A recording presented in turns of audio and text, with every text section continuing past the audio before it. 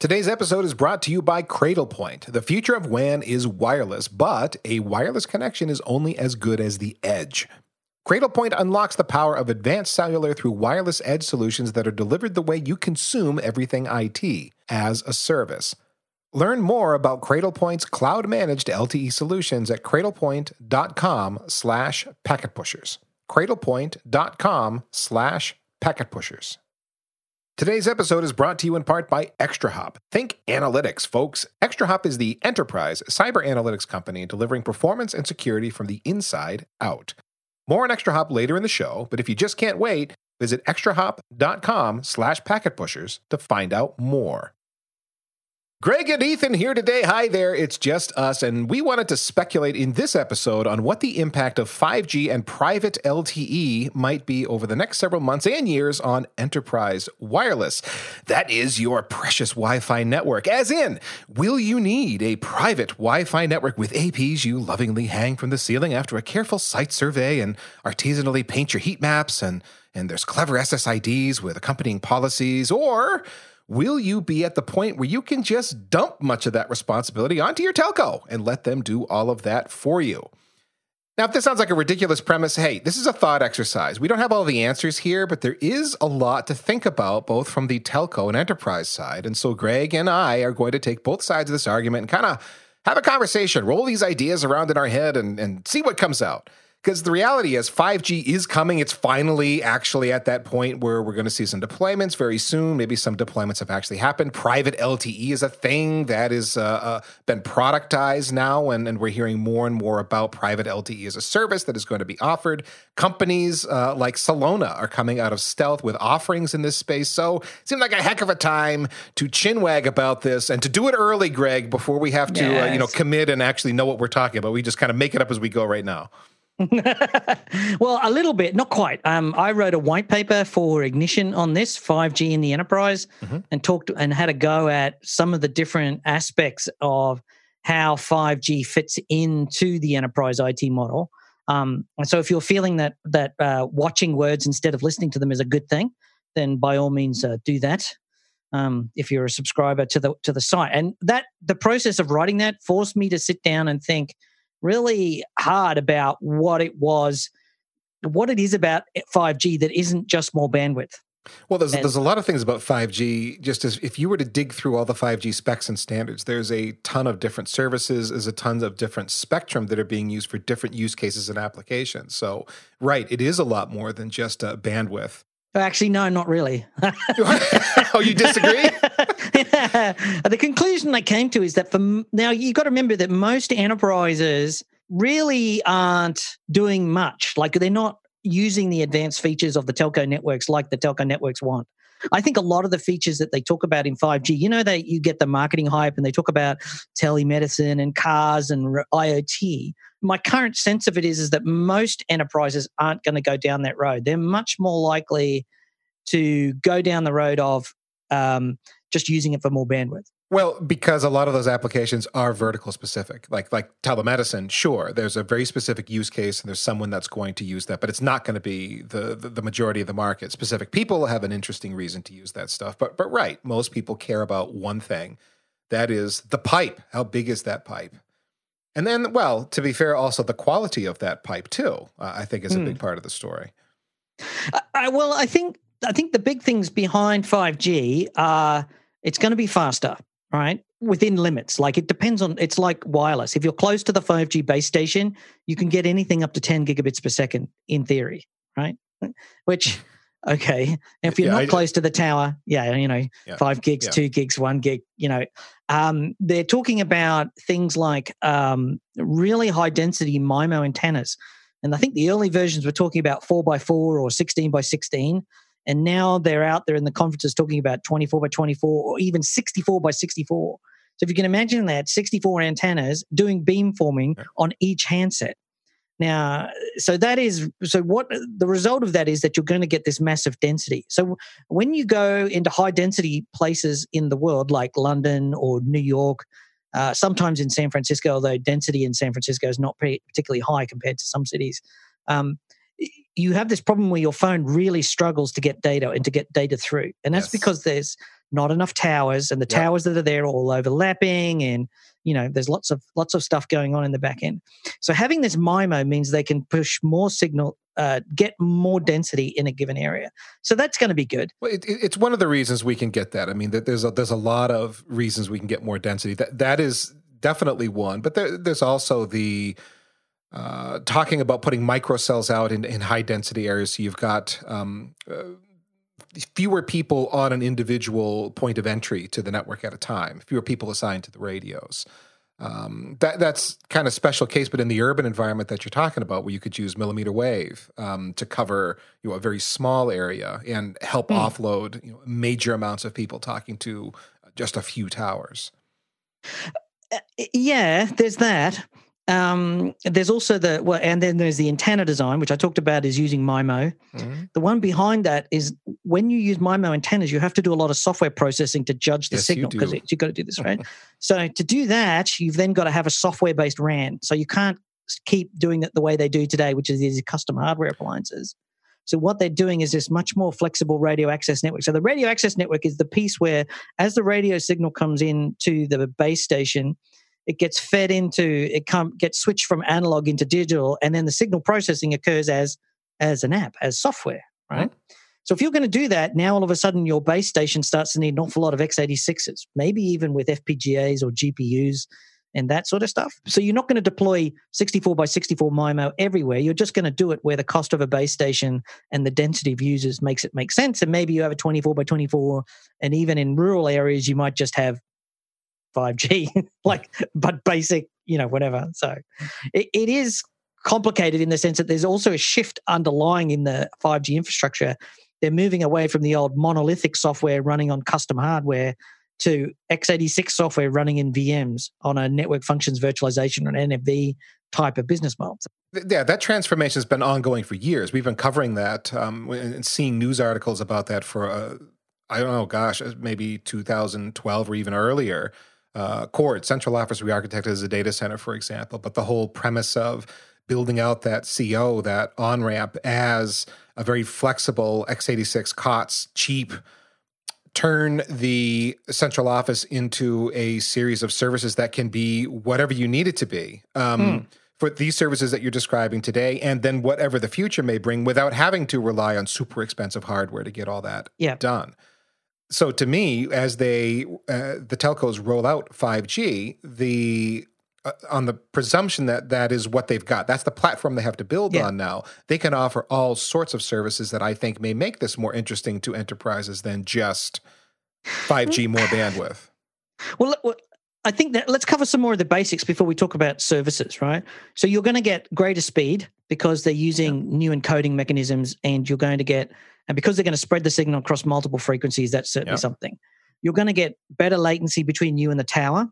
And the latency, again, relates to these new frequencies and spectrums and the new signaling methods that it's always a balance with 5G between what the 5G edge, like the actual smartphone or the device at the edge, the modem that's in there, what can it do? What can the antennas do? So it's a gestalt between, the silicon chipset, the software in the smartphone or the router, and then what the antennas look like, and then what the base stations do.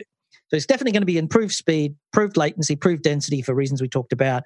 The density also relates to signaling because they're using increasingly high frequency spectrums. So as they get up towards 6 gigahertz, those signals only last about 50 meters before they run out of puff, right? Which is kind of amazing. So, Well, 50 meters, I think, is a little short, but yes, I understand what you're saying. There are some things that are literally 50 meters. They're talking about producing small cell 5G where 50 meters cover a floor in a building. Yeah, the millimeter wave stuff is very, very, very short. Yeah. But can't even penetrate a pane of glass. Right.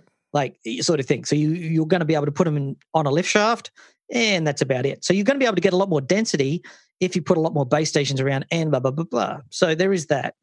I think also the big shift is going to be from the telco side is they're going to have some really good analytics on 5G. So the legacy 3G, 4G networks doesn't have a lot of software. They sort of come from that era before software-defined networking, if you want, was a thing, that aspect of it. Mm-hmm. And I think now that when they did a 5G, they realized that software-defined or putting basting your solution with lots of applications and cloud and stuff, That's a perfect metaphor, basting, yes. Was the right thing to do. So I think you're going to see a lot more analytics. The 5G might be working better for the same reason that SDN is working better for enterprises. They're going to see that working better for telcos. So lots of fundamentals are going to change with 5G if and when it comes. So just one more thing about that. The 5G standard is an evolution. Even within the first generation of 5G, they've still got 6 or 7 more planned. And each one of those adds spectrum, adds radio signaling, adds radio handling, adds new services like NB-IoT or LoRa. We'll talk more about those as time goes by. So there's the 5G that you get now is not the 5G that you'll have in 10 years' time. And that it was a key learning for me, knowing that it's not fixed in time. It's not 5G ships and we're done. It's 5G 0.1, 0.2, 0.3, 0.4. So, yeah. Okay. As far as the evolution goes, I didn't know that exactly. I knew the standards were morphing fairly steadily, and deployments are still early. But to know that the standard itself is going to, evolve beyond is the way you're describing it is interesting. But because you figure, they'll just call it 6G or whatever, they got to rebrand and get people to upgrade and so on and so on. But one of the things I tried to read one of their specifications and wow. Instant coma. I promise you. So one of the things that's implied by all of this build out of 5G, all of the new technology that's there, everything that's been happening, re-architecting central offices especially, is a massive investment by the telcos to pull this off. And a lot of this has been implied by investments in open source projects and in software-defined networking. But then the infrastructure itself is a big deal. Telcos need to recoup this investment. And I think one of the ways that they can recoup this investment is by leaning into the enterprises and getting folks to leverage their 5G networks as enterprises more heavily and perhaps pulling some people away from Wi-Fi. At least it seems to me that that's a theoretical possibility, Greg, that if you are used to operating a large enterprise Wi-Fi network, maybe it's worth considering, can I just move all of this wireless off to the telco? And I think it's a complicated answer because we've written lots and lots of notes kind of kicking this idea around. But there's pros and cons to it, both from a telco perspective and from an enterprise perspective. Yeah, I think so. I think, and it's going to vary according to the market that you're in. So, for example, here in the UK, where I live, I can get fixed price plans with unlimited data, and and I very rarely find myself connecting to the Wi-Fi. So, if I'm at a bar or out moving around at a restaurant, I don't connect to the local Wi-Fi because there's nothing to be gained for doing that because I've already got unlimited data on my phone. However, in, say, the USA, for example, the telcos have a much more dominant position and they put data caps on, and that means you're much more conscious. So if you want to watch a YouTube video while you're eating dinner, you probably want to connect to the hotel Wi-Fi or have already downloaded. Exactly, yeah. It's a throttled unlimited connection that I have on my plan, for example, where it is quote-unquote unlimited, but if I exceed 22 gigabytes of use in, I think it's a month, they begin to throttle me back, and I get a nasty note in my iMessages that says, hey, you've used too much. Go slow now, buddy. So it's unlimited. We're not making a profit anymore. Yeah, that's right. Yeah. We meant unlimited, but we didn't really mean unlimited. But if they want to have all of that business, then I would assume, I'm hopeful, that 5G means they don't have to cap me like that anymore. And if I'm in my hotel room and want to stream Netflix, I can do that and not quickly blow through my unlimited data plan. That still gets me that it's unlimited, but it isn't. But, now move that over to an enterprise perspective and think about what we're beginning to hear more and more about, Greg, with private LTE. Now, we don't know all the mechanisms of private LTE, how it's going to work, and all the standards behind it and so on. But we have a vague idea that private LTE is sort of like having a private MPLS network. You're on a shared infrastructure, but it's been established in such a way that it is private to you and whoever else is on that private LTE network with you.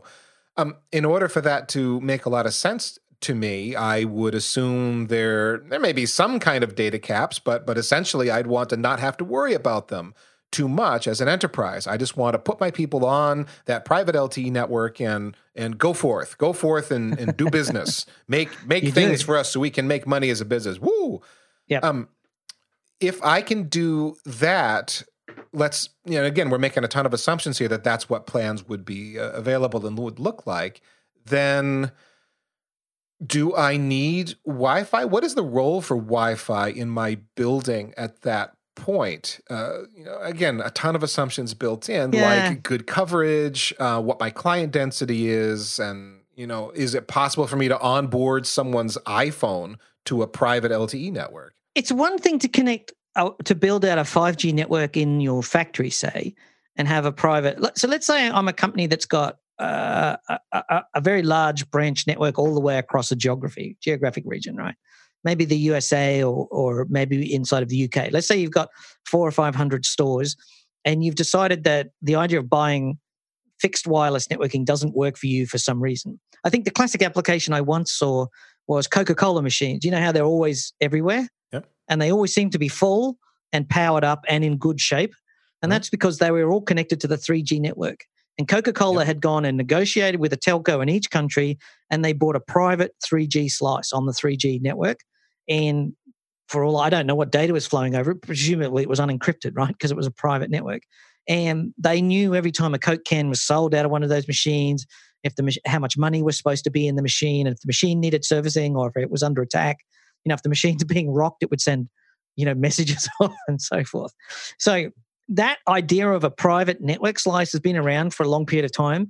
But if I was deploying Coke machines today, I'd just use the internet. I'd just connect to general, internet, because this private 3G thing was from 10 years ago, and 4G's got the private slice, 4G LTE.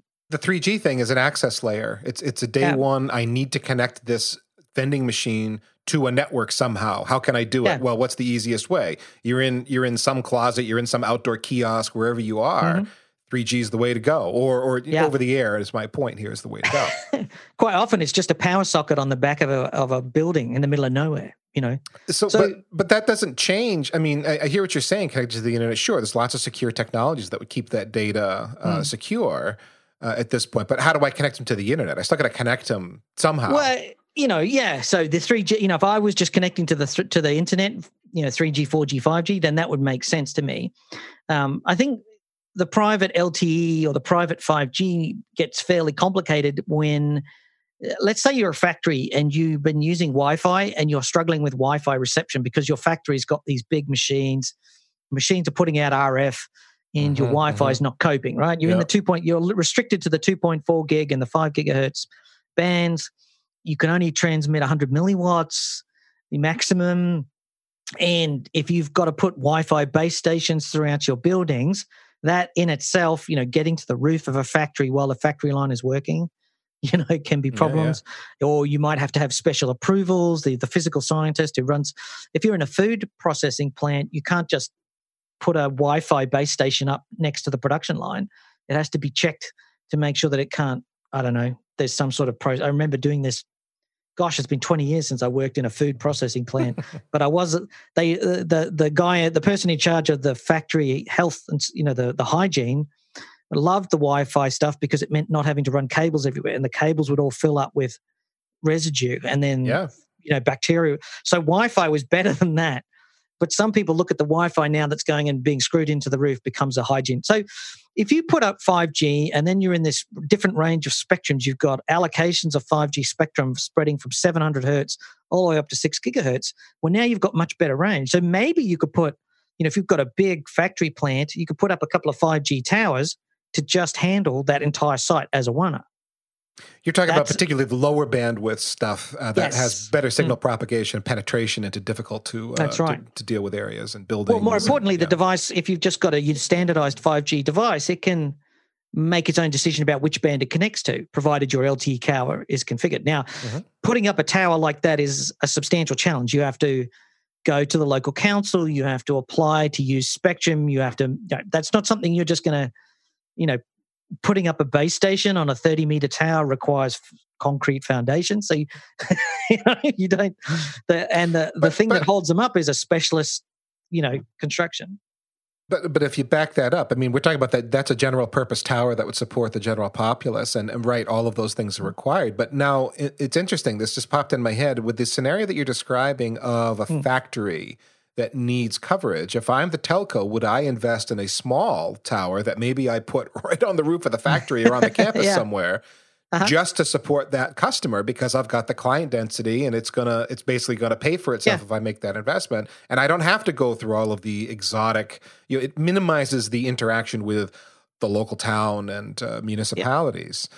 So we did that. I've done that. We had when I was working for a bank, and they had a head office, and part of the negotiation with the telco, with the mobile phone company, was that when we were in the head office, any phones that were connected to the home system were call free. So the idea was that people would use the smartphones to replace the PABX, but they installed a base station on top of the building. So they covered the whole building, and any calls that were within the base station were not charged. Does that make sense? So that, and then of course, when they roamed off, they got to, charge. Yeah. And of course, there's plenty of telcos who offer some sort of a micro cell to internet solution where it's broadcasting cell into the building, and it's actually gateway to the internet. So it all becomes VoIP at that point, something like that. The super cheap way to do that. Yeah. Yeah. Been different ways by the telcos to do that. But of course, all those things fell by the wayside because that sort of customized service didn't last very long when and there is a distortion here. The consumer market is much greater than the enterprise IT market. Back 10 years ago when we were doing this, the business market was the major profit driver and revenue driver for the mobile phone market. Consumer market is highly dense and also, I would say, easier of a customer to deal with. By and large, onboard them, and then they just send you money every month for the most part.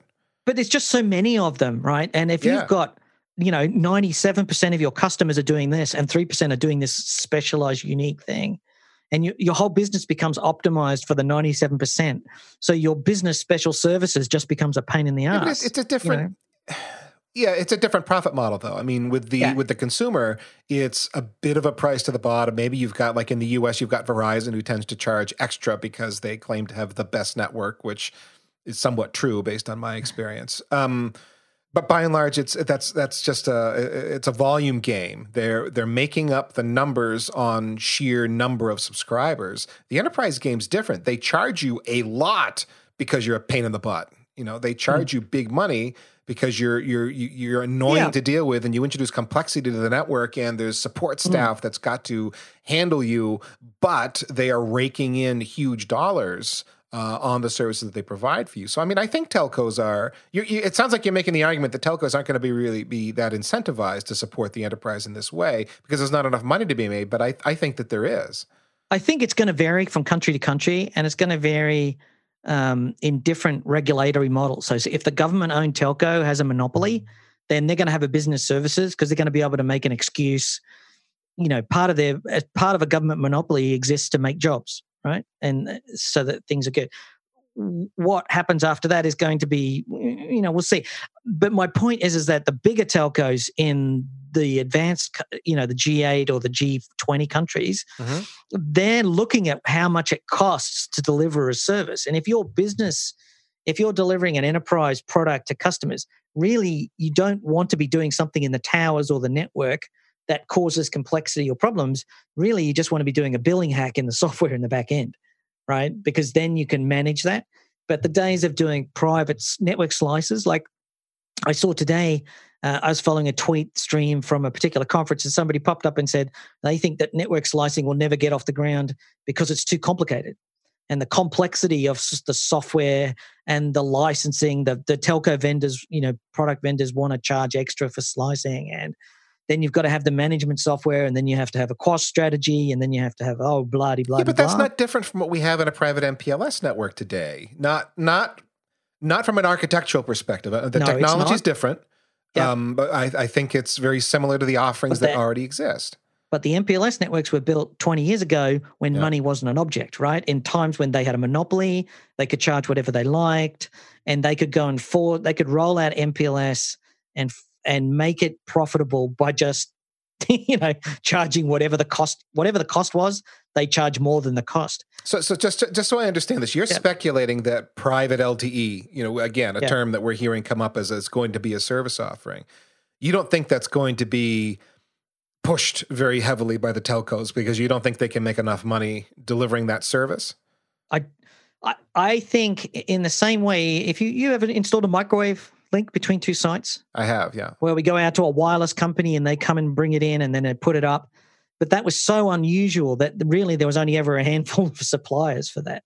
That's what I think will happen, is that it's something that just a few companies will do. But if you're a telco, and increasingly what the telcos are doing is they don't own those towers anymore. They don't want to own the towers. They share them, right? Because really what they want is just the service. They just want to send you a bill and make money.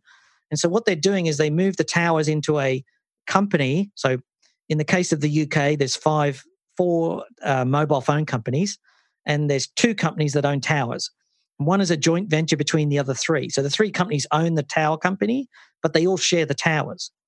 So when they decide to put a tower in a location, three telcos just come and share the resources that are there. They share the antennas, they share the infrastructure. The cost is all done, but you don't know that tower is equally owned by all of the different telcos in the company, right? Mm-hmm. So if you're that business, does that company that puts up the towers have a mandate to go and put up private towers? Does it want to? Well, again, going back to the network slicing idea and private LTE, we're making an assumption here. I'm making an assumption that private LTE would be tied directly to network slicing technology, which has been written about ad nauseum quite a lot for the last few years. Why would I need private towers necessarily? Exactly. And I mean, in other words, I'm arguing that it's a software service that that would be offered here. And but if you're a tower company running 10,000 towers in the UK and you've got 20 private LTE towers, do you really want to have that, or do you just want to say we don't do that and just push them out? You just want to focus. If you're a factory and you've got this massive production line, producing Kit Kats, you don't make custom one-off. Kit Kats. So then, okay. So let's play this out then. Someone wants this service and someone's going to provide it. Who does it? I think the answer then becomes the big global providers. So from an American perspective, I would look at Verizon, perhaps AT&T, and so on. Those who have a global footprint being able to provide an interesting global private network where they've got the both financial and the will of the board to make such a service, because I can see it being profitable for someone like that. But the local and the regionals, nah, because why would they do that? Yeah. So if you're going to come up with, I guess the flip side of this is if you're going to come up with private LTE as a market, and then you've also got to say IoT sensors that go onto the factory floor that are they going to connect to Wi-Fi or are they going to connect to 5G? Are you going to be able to get 5G options for those sensors? That's another side of the consideration. It's not just a case of do you put up the tower, but if you go out and get a Raspberry Pi and hook it up to a vibration sensor, you've got Wi-Fi, but you don't got 5G. Now, we've been talking about this in the context of private LTE, but in that example you just cited there, why an IoT device doesn't necessarily need private LTE to deliver data. Just a connection to the internet is fine, and it rely on TLS, whatever, to secure the transport of that data back to wherever it needs to go. That would be fine. There's plenty of models that do exactly that. It's a little different use case there, but I mean, we know that exact thing is going to happen. It's more an issue there of whether you're going to have IoT devices that can actually get on to a 5G network, because do they have that radio in them?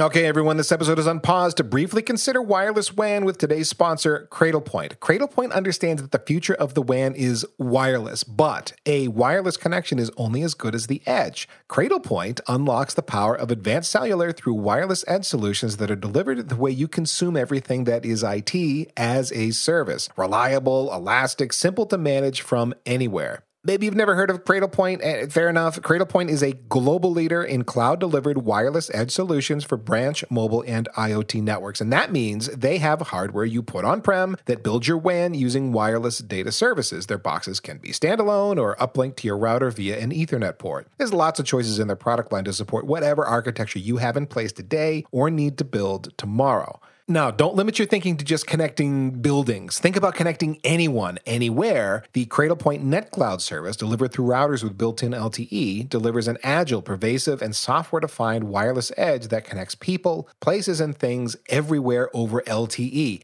And if you're pondering the mysteries of 5G, yes, Cradlepoint has you covered with a clear pathway to get you there. You manage your Cradlepoint environment via their NetCloud Manager tool that offers secure onboarding of devices with zero-touch provisioning, exactly what you'd expect, and you can set up SD-WAN with Cradlepoint too, either with their own solution or as part of an SD-WAN solution you might already be rolling out. And maybe you're thinking about IoT and security. Yeah, Cradlepoint's got you covered there. Their NetCloud Perimeter solution handles that. Cradlepoint is an established company. More than 18,000 active enterprise and government organizations around the world rely on them to keep critical branches, points of commerce, field forces, vehicles, and IoT devices always connected and protected. Interested? Okay, so to learn more about Cradlepoint's cloud-managed LTE solutions, visit cradlepoint.com/packetpushers. One more time, that is cradlepoint.com/packetpushers.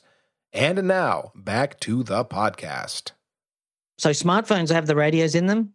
Well, not today they don't, but which is another risk here for an enterprise. But I think you'll start to see. We're seeing some phones come out with 5G. I wouldn't race into buying a 5G phone for the reason I talked about. There's another, it's iterations of 5G, and the 5G that you buy today might not be the 5G. It's a phased implementation. The future 5G will have new radio antennas and new spectrum and new signaling your phone won't have. A bit like the old iPhone 1, 2, 3, and they went from 2G to 3G, but the difference between 3G in the iPhone 4, 5, 6 was just worlds apart.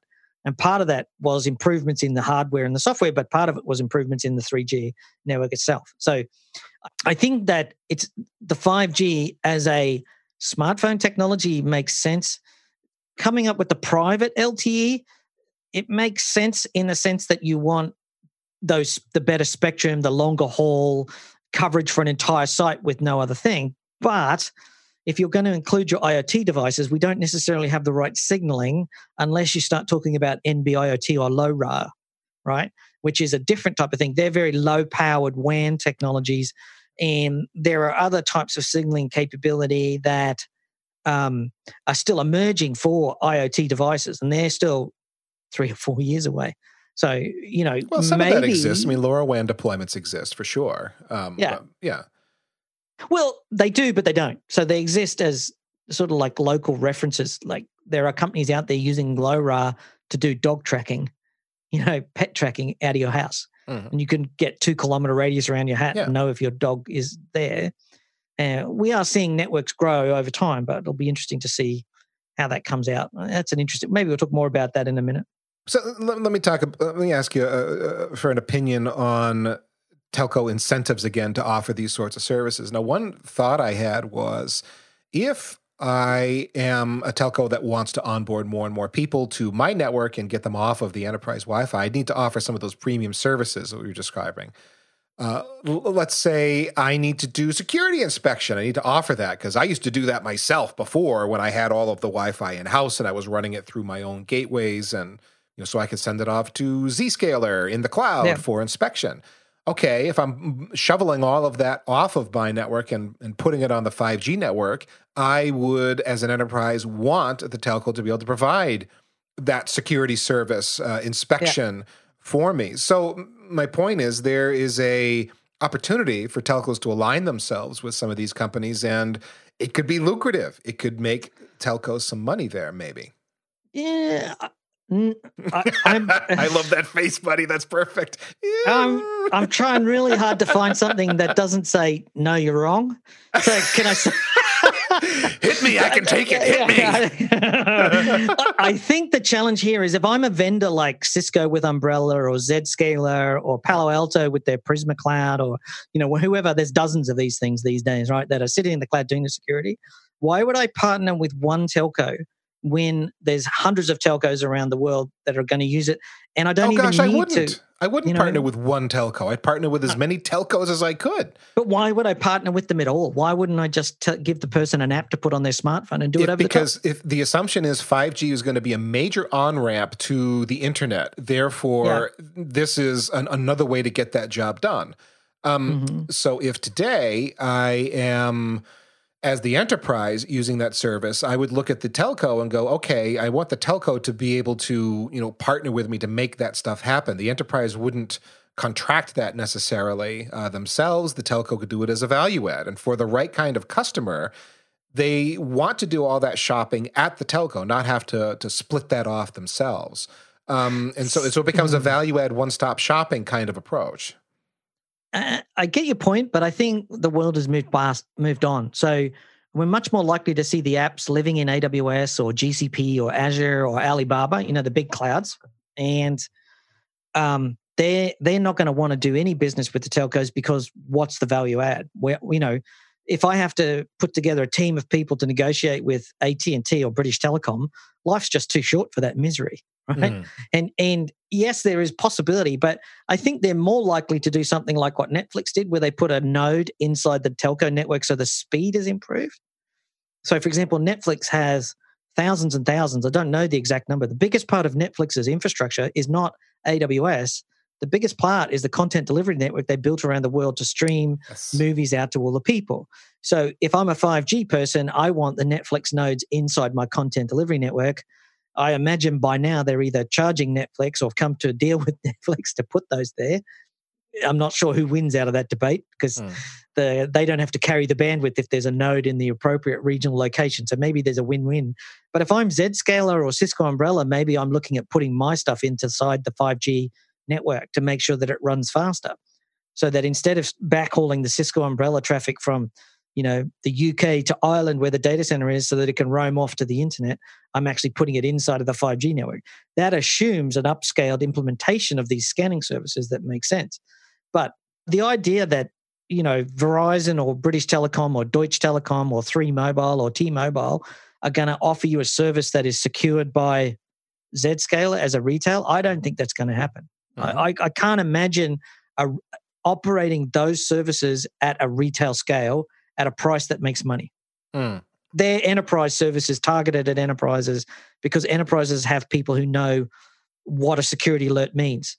But if you've got grandma ringing you up going, why is my Zscaler telling me not to go to my bank? That makes I want to get access to my bank now. We're talking about two different audiences. I'm not even thinking about the consumer side so much as the enterprise side. Yeah. I do actually agree with the point you just made. Grandma doesn't care, and we don't want her traffic to have that sort of problem.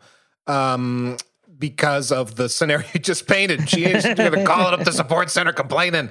But an enterprise, again, flipping this on its head, if we're looking at, in theory, retiring Wi-Fi, maybe replacing private MPLS with some sort of a 5G private network, then the enterprise maybe wants that. Let's move the conversation along, because there's one thing we really haven't talked about is why would an enterprise maybe not want to do this? What risks are introduced to the enterprise if you were to consider phasing out your Wi-Fi and moving all of those handsets, et cetera, all of those endpoints over to 5G?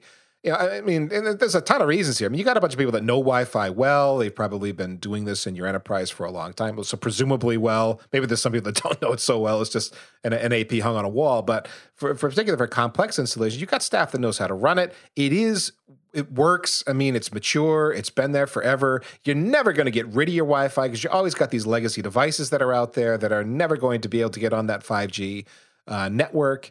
That's a thing. For sure. We talked about the signal penetration problem, Greg, and potential performance issues that are there. Latency is a potential problem. And then yet a kind of the biggest one for me, Greg, and I this may make you laugh, but if I'm an enterprise, how's my relationship with my telco today? Let alone putting all my eggs in their basket saying, you're going to do it all for me, man. I want to do internet. I want to do wide area. I want to do all my handsets on 5G now and retire my Wi-Fi. And I love you so much, telco. Only no one's ever said that ever. No, well, some people do. We've had this discussion with a few people, and they go, "I'm not having any problems with my telco," which just makes me want to go, "Huh? What? What?" It's like because I mean, my experience of working with telcos consistently for 25 years was just misery, unhappiness, lies, exaggerations, falsehoods. I wish I could tell you different. You find the occasional, jewel in there, some person who really cares or an account rep that actually takes you seriously. Well, that always lasts for a while before they get beaten down. And then, right, all the kindness and helpfulness is beaten out of them by the system, and then you're back to wherever you were. I wish you were exaggerating and so on, but I had the same experience. I guess the way I see 5G playing out, I think there's many things to think about here. One is you've got to think about 5G now, so 0 to 3 years, and then there's a 5G that goes from 2 years to 5 years, and then there's a much longer thing, right? Because 5G is going to be around probably for a decade. You could argue the point. I don't think there's any 6G plan. They're going to waffle on about it, but I think they're going to have this many iterations inside of the 5G as they finesse the system, but they're going to try and roll it out as early as possible so that they can force upgrades into the network. Okay, fine. Kind of get used to that, but that's okay. I believe that the obvious one is SD-WAN, where you apply an appliance to the edge of the network, which lets you use 5G as a form of bandwidth. Now, the question to my mind is if you're using it for SD-WAN, which means you're basically using it for bulk bandwidth, you've got to be able to embrace the uncertainty. How fast is your 5G network? Who knows, right? And most people are still stuck in the MPLS. I've got guaranteed bandwidth between point A, point B, like good old 1970s, A, B, bandwidth this. I know exactly what's going on. It's incompetent in the modern era to do that. It doesn't make financial sense to buy guaranteed bandwidth in an era of cloud. If you want to think of 5G as cloud bandwidth, not a bad corruption of the concept of the cloud, is as much bandwidth there as the cloud will let you know what I mean? I'm glad you said corruption. Yeah, okay.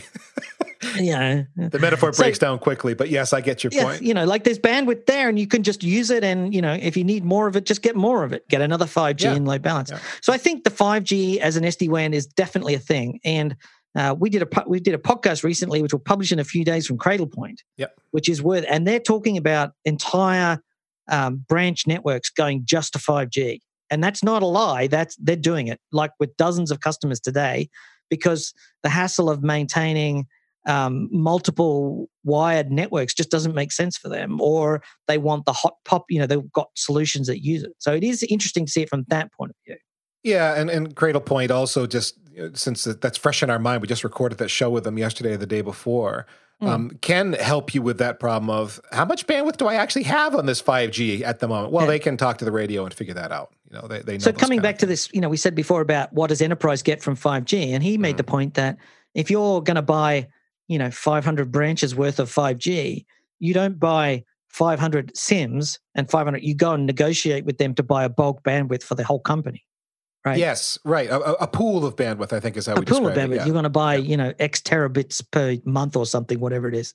And you're going to negotiate for your bandwidth very differently than you do from your phone. So you've got to, and this comes back to what I said earlier about the billing. They're going to solve the enterprise need by a hack in software, not by giving you a different physical thing. In the old days, they would have sold you a business grade 5G, and there would have been something specially magical about it. That was, it could have been unicorn tears sprinkled on top, but who knows? Yeah. So, and I think that, his point was that some people are actually just using 5G because the idea of negotiating with 20 different vendors globally was just too painful. So, well, that is true. Dealing with one or two is painful, but dealing with a whole bunch is unthinkable for a lot of companies. They have approved vendors, a process for dealing with them, and that's it, because doing more is too hard. Yeah. But reconciling telco billing is pretty nightmare experience. I've worked at companies where that was someone's primary role in life, was to audit and figure out telco bills and make sure that discos had been disconnected and we weren't getting billed for them anymore and these kind of things. It sounds like public cloud. There are now people whose entire jobs is to just go over the public cloud bill. There's a career experience you want to have, isn't it?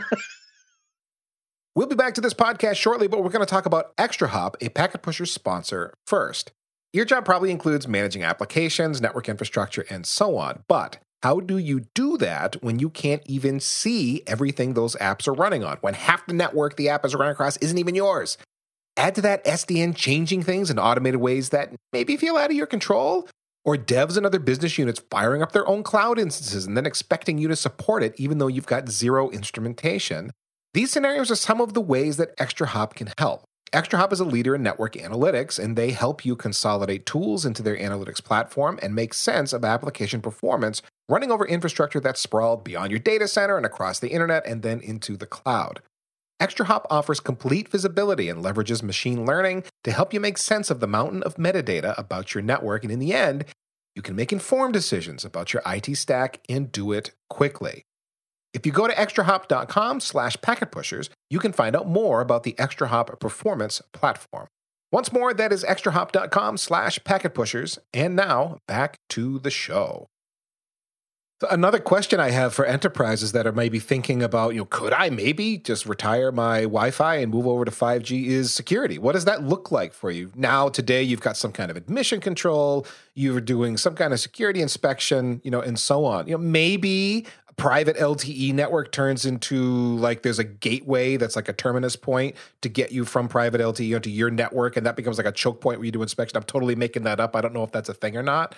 There's different other ways that you could solve that problem, but it does become an interesting question, especially if you're subject to certain compliance and audit requirements. What does that look like in the 5G world if you've outsourced that? You've solved that problem internally already. How do you do it if you try to outsource it? I think you've got to have, if you're not already working towards the zero trust boundary, the Google Beyond Corp model, as it's sometimes known, where there's no such thing as a trusted network. There's just a network. Now, whether that network is privately provided or whether that network is public provided makes no difference. Every application should be integrated with the identity system. Not the network just integrated with the identity, but everything. Not just your remote access VPN, not just your mobile device manager. Everything should be part of your mobile device manager. And that's a track that VMware is headed down, right? Their recent acquisitions are saying, we're going to use the NSXT virtual switch and we're going to integrate it with the VelaCloud. And you can see that the VelaCloud is going to have a remote access VPN. They're going to have a security scanning service up here. That whole unified model all assumes that you're just going to go to there is no trust in the network. This is where network slicing gets whacked again, right? You're not going to trust the network because you're not going to trust the network, because something like 3/4 of your users are going to be coming in from the internet. Why would you attach to a private slice? But it is early days and vendor dependent, vendor specific on the solution now. So that how this is going to play out is interesting. It's a big dollar grab at the moment. People are struggling just to deploy identity in the campus, like the Wi-Fi and the wired in the campus. What's it going to look like when you start saying, you see that SQL database, you see that web app that your accounting system runs? We need to integrate that into the identity system too, so that we actually capture. Now, Cisco's made attempts at this with the SGT, right? The security group tagging stuff. Yep. But that's still very Cisco proprietary. Yep. It's not industry-wide. There's right. So, there's a long way to go down that road, but that's where you want to be. But all of these solutions never trust the network. Well, again, your point here is if we work with this, if zero trust becomes a pervasive technology because we don't trust the network, then it doesn't really matter what your path to the network is, what your transport to the network is, because you're running a zero trust model. And so you're not going to admit and allow any of your endpoints to talk to any of your other endpoints unless you've met policy and all of those things. The transport is whatever it is, who cares? 5G, Wi-Fi, wired, doesn't matter. Yeah. And of course it's one of those stories which that's fine for Google. Google writes all of its in-house apps. There's very little that it buys off the shelf as far as I know. Very easy to, walk into the Google model and Google Docs can be authenticated wherever you are. Google Analytics, Google's, all of the Google apps that they put out there are instantly authenticated because your login is constantly managed as part of the app. Can you do that for the enterprise? That's pretty difficult, right? That's pretty difficult but that's the goal in the longer term. So I think you probably don't want the sorts of things that will manage. I think one of the other interesting things about 5G that's going to change is the arrival of satellite networks, which is something I'm looking to find somebody who can come and talk to us about satellite networks. No, satellite specifically, we talking the new low Earth orbiting satellites that are going to give us reasonable latency, or just broadly speaking satellite no matter where and what the latency profile is? Well, there's 3 or 4 different companies doing these mass satellite networks in, as you say, low Earth orbits, like 500 kilometers up. Normally, the satellites used to sit in a much further up, something like 3,000 or 4,000 kilometers. Haven't got all the numbers in my head. There's middle and high. I forget the numbers too, but the latency profile is very dramatic for the geostationary orbiting ones. You can see it all the time, but it's hundreds of milliseconds of latency. Yes, so often up to a second, like 1,000 milliseconds of latency on the satellites. But that was because satellites used to have to be very, very large. They used to be measured in tons, whereas these new satellite networks are using microsatellites, which are measured in kilos. And we recently saw SpaceX have a launch where they put 60 of them up there. Yep. And unlike some satellites, which go up into space and then boost into their orbit to achieve the orbit, these ones are actually they'll take 3 to 6 months to find their orbit because they have little gas-powered rockets, and they'll fire the gas rocket now, but wait 2 months for it to get to somewhere else before they fire it again. Anyway, so satellite SpaceX has a network called StarX, I think. Can't remember exactly what it's called, but they were originally talking about having 4,000 satellites in a 500-kilometer orbit. Now they're talking about having 3 layers of satellites. So there's a ground to space orbit, and then there's a backbone network above it. It's a bit like an ECMP. Can you believe that? Interesting. So they're really talking about it. Yeah. Whether they do it or not, we don't know. The plans keep evolving and changing. But I guess the point here is that one of the things that they're talking about in the 5G forums about this is instead of running fiber to the tower, they're talking about using the satellite as a takeoff. So if you've got stuff that's just going to stay local, we'll keep it local, run it off on the fiber so you don't have to expand your fiber network. But if you're going to send it off to, transnational, just shoot it straight up to the 5G, shoot it up to the space network, and boom, you're off, right? So that's an interesting change in the way systems work. Because all of a sudden... that's not fantasy by the by. I know that the satellites are going up now, and the timetable has actually been accelerated for these networks where... These low Earth orbiting satellite internet-capable networks are going to be reality in months and years, not years or decades. Yes. Now, that's 5 years away, in any realistic, because you've got to have... For a full deployment, I agree, because they need a ton of satellites up there to get the coverage. Yeah, and the satellites operate in a mesh. And it's going to be very, very powerful for getting rural coverage. Imagine a rural base station, and the only thing you have to put in there is power and a tower, and then everything's a satellite shot after that. And that's why we're seeing Bezos's Blue Origin. He's talking about doing a satellite network as well. Turns out that it's great building a rocket, but if you want to be financially viable, you actually have to have a business that needs rocket launches all the time. And one of the things I found out the other day is apparently SpaceX is running out of things to launch. It's so good at it that nobody's got anything to launch. The point you just made about rural broadband, not that we want to go off on that too far, but it is an important point in the sense that I'm moving to a even more rural place than I live currently. And one of the decision points was, can I get effective broadband connectivity? Wouldn't it be nice to not have to have a decision built around that? Well, I had to move house to get bandwidth. So, back when we started this podcast, I was living in, well, it wasn't rural, but there was no broadband. It was 1 meg down and I think 256K up. It was really hard to run packet pushes in the early days, I promise you. It's funny. It's been since you got the new house and with the the fast Ethernet connection, 100 meg or gig or whatever you've got now. I'd forgotten that. Sometimes Greg's signal was crap and we were recording a show. I'd drop off for a few minutes while I rebooted it was dreadful. Oh. It used to happen. But now I have, I moved into the town where there was high-speed internet, and it's been great. But it would be nice to think that there's an option for satellite, and it's high speed too. So these new satellites are close enough to the ground so that the latency is not high. So I've seen various brags that, it's actually faster than terrestrial cable because, you go up and it's a direct line, whereas some of the cables in the ground, you go over land for a certain, and then you reach the transatlantic cable, and then you blah, blah, blah. Okay. Yeah. Let's not get too excited. Yeah. Color me dubious, but okay. I'll take that at face value, but, I'll be sucking on a lemon while I'm trying to take that on board. But I do think that's very interesting in way of saying that 5G, because 5G is a time of change, you're moving from 4G to 5G, you're certainly seeing a difference. Now, this brings a point up, right? You talked earlier about or you mentioned in passing what's going to fund 5G, or why are the telcos doing 5G? And I think the fun answer here is they're not doing it to charge more, because the surveys suggest no one's going to pay more. No one's going to race out and buy 5G phones. Well, sorry, there's always some fool out there who wants bigger, better, faster, but it's not everybody. I think a lot of people are quite happy with 4G. They can stream YouTube on it. It works okay for everything they need. There's nobody wanting more bandwidth, particularly, or not a substantial number of people saying, my phone sucks because my bandwidth is bad. Mm-hmm. Certainly was true in the early days of 2G, 3G, blah, blah, blah, but not so much today. I think the interesting thing about 5G that we need to be thinking of as networking professionals is the real advance here in 5G is what the telco's operating. So software defined, there's a lot of white box or open source software in these 5G architectures.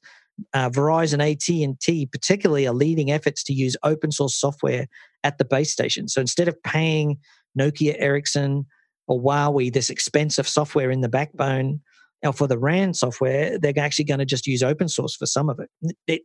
It may not work, it may not be successful, but I tell you what, it won't be for lack of effort, right? So it won't be because some executive said, that sounds really hard, let's just give a vendor lots and lots of money so I can just go home. So I think they're definitely making a go of it. And the other thing is that what they're really doing is setting themselves up for more density. So 5G, they probably won't be able to charge more for 5G, except in the early days for the suckers who want it. That's going to be about having support for IoT, support for edge devices. So one of the things I brought up in my white paper is, let's say you're a company that's making picture frames, and what you want to sell to people is a picture frame that just works. So maybe what you want to do is put a 5G SIM in the back of that and send it out, and it just works anywhere in the world. Or let's say you're an IoT. Let's say you're a factory, you monitor stuff in a factory, and you don't want the sensors to be using the Wi-Fi of the building. So you just put a 5G sensor in them. Or maybe you're somebody in a store and you're selling a product that calculates how many times people walk through the door and where they work around it. And you're running that as a managed service. Well, you don't want to be working with each branch store to set up a Wi-Fi to connect your IoT devices. Why not just have your IoT directly connected to the 5G network? Right? And you negotiate with a 5G vendor all over the world, and your Johnson Controls or your, ABB, you're one of these big companies, and you ship out these sensors or maybe you're somebody who wants to put light bulbs in somebody's house, but you don't want to have to let them configure it onto the Wi-Fi and go through all the pain of all that. Maybe you just connect it to the 5G and then give them an app that connects over the 5, blah, blah, blah, and away it goes. That is where the growth is. These new services, new connections, new devices, and that's the money that's going to pay for this new network, plus the operational efficiencies they get from new technology. That is a long payoff, though. That is, but I see what you're saying. But yeah, it is going to take time to get there. Oh boy, it is early days for this. Yeah.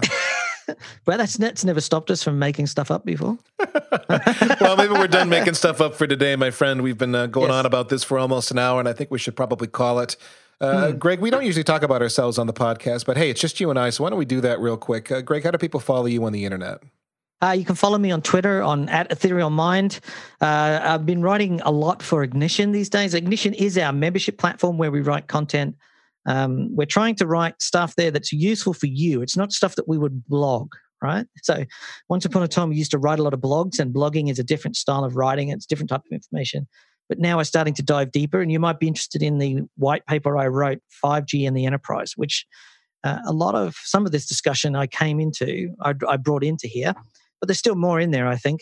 But maybe you'd be interested in signing up. It's $100 a year, and we're getting a whole bunch of people to write stuff for us and to make it something useful for you to fill in the gaps in your career knowledge. I'm Ethan Banks at EC Banks on Twitter, and I am also writing and working on content for Ignition. I got a lot of things in the pipeline, several half-done projects and so on that I've got to bring over the finish line and hit publish on.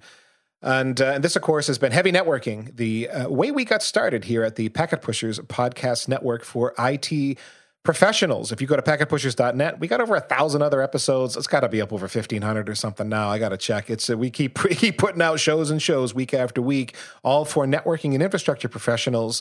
Shows like Day 2 Cloud with Ned Bellavance. If you're a cloud operator and need to learn more about cloud, that's a show you should be subscribing to on packetpushers.net. If you want to harass Greg and I and Drew, tweet at packetpushers. We're all following your tweets that go to at packetpushers. We'll respond to you there. You can follow us on LinkedIn if you like. And again, as Greg said, become a premium member at ignition.packetpushers.net. Just take a minute to do that. We would appreciate that. $100 a year. We're not asking for a lot, and hope we're giving you much more than you're spending at that dollar value. And last but not least, remember that too much networking would never be enough.